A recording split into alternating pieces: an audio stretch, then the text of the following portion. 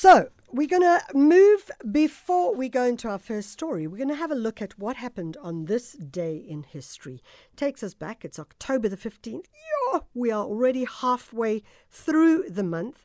It's October the 15th, and let's try and find out what's going on with regards to this day in history on the African continent. Here's James Hall coming to us from, of course, Eswatini. With this week's newscast from the past, this is James Hall broadcasting from the Summit of African History.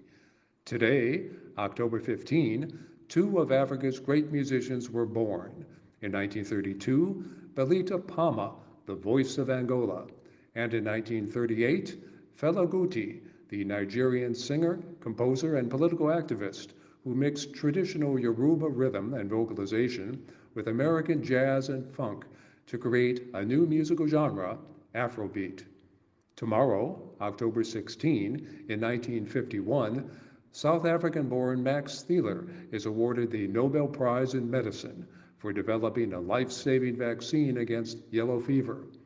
Monday, October 17, the Paris massacre of 1961 occurs when French police attack 30,000 supporters of Algeria's independence from French colonial rule. At least 200 people are killed. The exact number is not known because many of the bodies are thrown into the River Seine. Tuesday, October 18. In 1880, the pastoral lands of South Africa's Griqua people are incorporated into Britain's Cape Colony. Britain has coveted Griqua land since 1871, when diamonds were discovered in a place called Kimberley. Wednesday, October 19.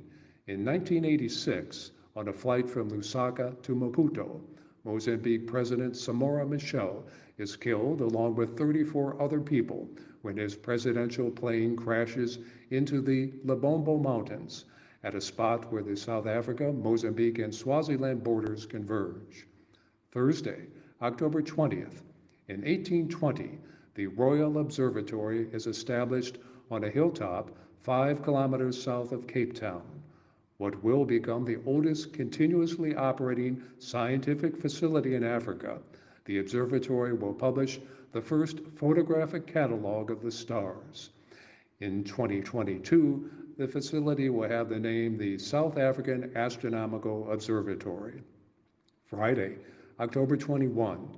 In 1899, the National Zoological Garden of South Africa is established on a farm in Pretoria. By 2022, 9,000 animals will reside in what is known as the Pretoria Zoo. For all the great events that happened every day in Africa's past, go to Africa Today Yesterday, the calendar of African history, at www.africatodayyesterday.org. That's www.africatodayyesterday.org. And this is James Hall reporting from the Summit of African History. James Hall, he's a writer, historian, author of 7 books, and he has a fantastic Twitter